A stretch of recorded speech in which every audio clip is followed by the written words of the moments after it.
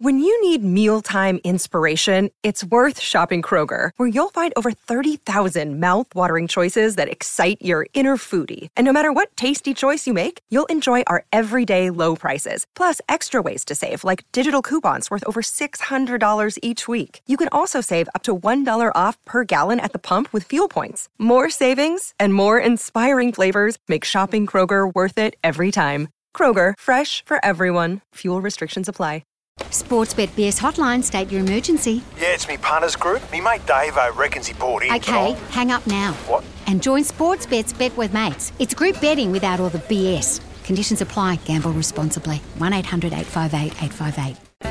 Nice work from you, Stone Cold. Nice work from you, Rod, too, not opening up the key a little early while my colleague was screaming in the studio. Oh, well, there's something I know that I don't know whether you're really genuine agitated or not. I can't tell on this one. And it's the Scotty Gullen, who does a fantastic job in the Herald Sun in regards to all things media when it comes to the football. And he's done his top 15 play-by-play callers. Oh, yeah, no, fantastic list. You are a play-by-play caller, and I am... What number do I come in? Well, you're not in his top 15.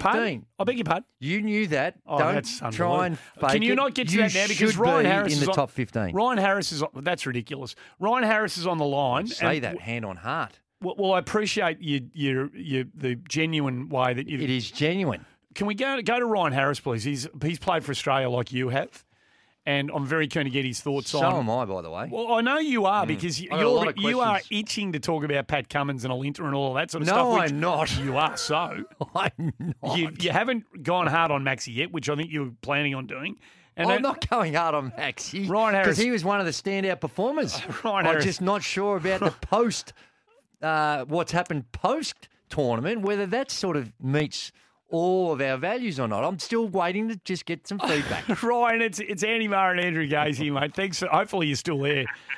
We appreciate you joining us, mate. Hey, we're having this kind of broad conversation in the wake of us not getting through to the semi-final stage of the World Cup. And from where we are down here, it doesn't seem like there's been a great sense of despair amongst the Australian sports community. Even the cricket community doesn't seem necessarily to care as much as some people would like us to. Do you get a sense for that as well? Great to speak to you, boys. I do get that sense. Obviously, with that comment, I was straight off the bat on that comment from Glenn Maxwell I saw yesterday. I think it was. I was pretty disappointed reading that, to be honest. Now, it's obviously a snippet of a comment, and the exact context of how it was said and what the question was doesn't come with that. But the wording itself would well, as I said, it disappointed me that what he said, if they were the exact words. So, yeah, look, it's a tough one. I mean, T20 cricket's funny. It can go your way. It can change so quickly. I think we've seen that in the last couple of days with some upsets, some massive upsets in the game. And if you're not on your game, coming into such a big tournament in this format, you don't get the results. And I don't think Australia were at their best. I think they were tinkering a bit too much coming into the tournament. There's obviously reasons behind that. I'm speaking because I'm not in the camp, so I'm speaking from an observer outside the camp. Yep. I didn't really see, some continuity, I guess, or some, the team being settled before they went in. Cameron Green was opening, I think, 2 games out from the World Cup, or 3 games out. So that's the way I sort of see it. I'll tell you now, they do care. No doubt about that. There wouldn't be a player in that dressing room or sitting back today, not caring about that result. I can tell you that. I know a lot of those guys, and I know they're playing a home World Cup. They're defending champions. These guys care. I think there'd be a lot of disappointment that they didn't. They weren't able to put up performances in front of the home fans and even challenge them for the World Cup. And Ryan, we try to find an explanation for everything that's gone on, and the focus right now is on the attitude, and rather than, I guess, the performance. And when you hear comments by Maxi, that it shapes the narrative.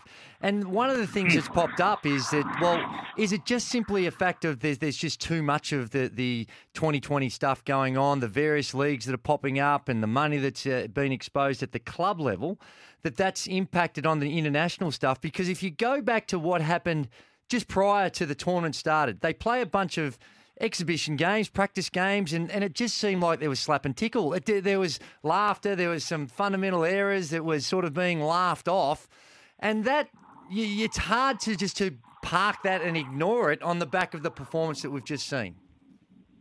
Yeah, there's a few points in there, Gazy. He's just covered there, and one of them, from my point of view, is yes, there is way too much T20 cricket, and take the financial stuff out of it, because ultimately, you get asked or you put your name into an auction and you get invited to play in these tournaments. It's not the player's fault that they get paid a lot of money, and they earned it. They have earned it.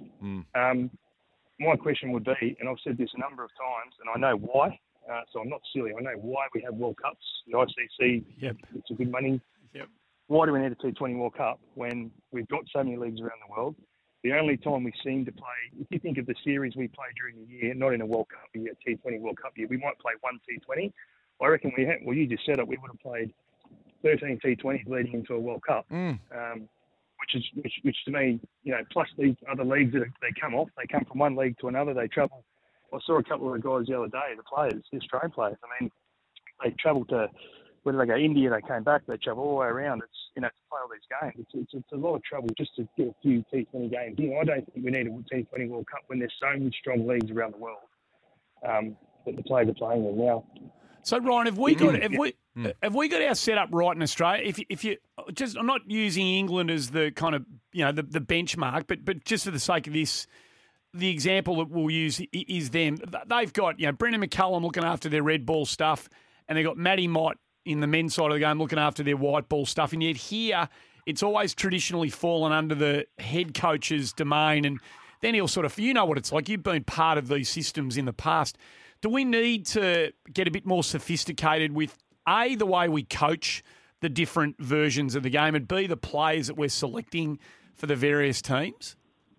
I think to answer that one, I think we've done that. I think that we're picking more. I think with Tim David showed that we're picking more players that are suited to that format. I don't think we've done that great in the past. I think we are doing that now, and I think it showed that when we never won a T20 World Cup, and we won one. So I think we're doing that.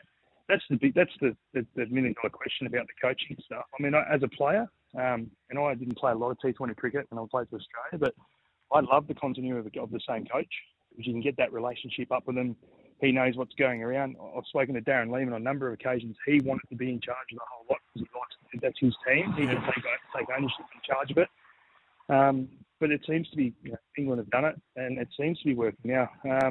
That's the $1 million question. I can't answer that, but I mean that'll be up to Andrew McDonald as well, and whether or not how he feels about each format and what he needs to do. I think, and in saying that, he's only come into the job and he comes into all formats. So that would tell me that he wants to be in charge of the Australian cricket team. Now, whether that's the right thing, I don't know. He's obviously the right man for the job. There's no doubt about that. But that's a decision that Cricket Australia are going to have to make, and Andrew McDonald they're going to have to make. Andrew McDonald's coached around the world. He's obviously very well qualified to coach the T20 format. So again, long-winded answer, but I think that's something they've got to look at. Yeah, no, it's a good answer. With the recent appointment, it tells me that Andrew wants to do the whole lot, and the Cricket Australia are happy with that. Yep. Hey, well, let's get down to actually what took place in the tournament then. And there's been a lot of speculation about, well, they just got a few things wrong. And a lot of that was to dealing with the selection. And in particular, the last one, the one that sticks out is the Mitch Starc one that a lot of people have been talking about. But overall, what do you make of the selection and the team and the personnel that they decided to run with? Oh, there's no doubt the personnel were fine. I mean, the squad that they had I thought was a very strong squad. What wrecked it? Well, two things. Obviously, getting thumped in the first game by New Zealand. Yeah. there's your, and when I say thumped, I mean New Zealand's run rate was plus 2.5, 3 through the whole tournament. So that virtually set them up. Unless something went drastically wrong, they were always, when it came to close results or net run rate, they were always going to be on top, unless something went drastically wrong with them for them. But so that was probably number one. Not playing the game against England, a washout. Now, people would say, they probably would have got done anyway. We don't know that. That could have been the game to get them up as well. So, it was just the final touches, I guess, as we say. They just weren't necessarily. whether it was great form or lack of form, they just weren't able to, get the job done, I guess. And that, as I said before, that can be the game, that can be the format. The selection, Mitchell Starc, I was very surprised at that, especially the way he bowled. Was it the game before? I think where he took 3 or 4 wickets. Yeah. He was swinging the ball. He was bowling fast. That was strange. I would have thought if any changes that would have been, probably would have been Pat Cummins. They're not going to change Josh Hazlewood because he's number 1 in the world, I think number 2 in the world. So that was a little bit surprising. But again, T20 format is a match-up game. Now, that sounds silly again because Mitch Starc matches up probably against most batters. But they obviously saw something in Kane Richardson. And the bowling, his bowling at the death probably didn't go to plan, but his bowling at the death and his strength is that. They saw something there and they went with it. And again, when you're making those decisions, you've got to back it and go. And it obviously it didn't work. And again, Mitch Starc probably would have been, I think the way he was bowling probably more effective. But again, I'm not in there. I'm not making that decision. And the reason behind making that decision. The postmortems will roll on and the conversations will continue, Ryan. We're thrilled that you've been able to have a chat to us about it today, mate. We've only really scratched the surface, but we need to get a wriggle on. Thanks for being part of it this Arvo, and all the best. We'll speak soon. No worries. Good on Thanks, you. boys. Ryan Appreciate Harris, who Thanks, Ryan. represent Australia with enormous distinction at all levels of the game, joining us. What are you seeing, Keith? Oh, they've got their 4th and 1. It's all over. That was field goal coming up for Kansas City. That score will get them over the line. They will defeat the Tennessee Titans. I'm sure they're going for the touchdown, aren't they? Of course they will go for the yes, They've just got another 4. Let's get a break out of the way. Robert and Lindsay, I know you've been patient. We had to take Ryan Harris then because he was available to us. That's so KC we're talking about. Keen to get to your calls on the other side of the break.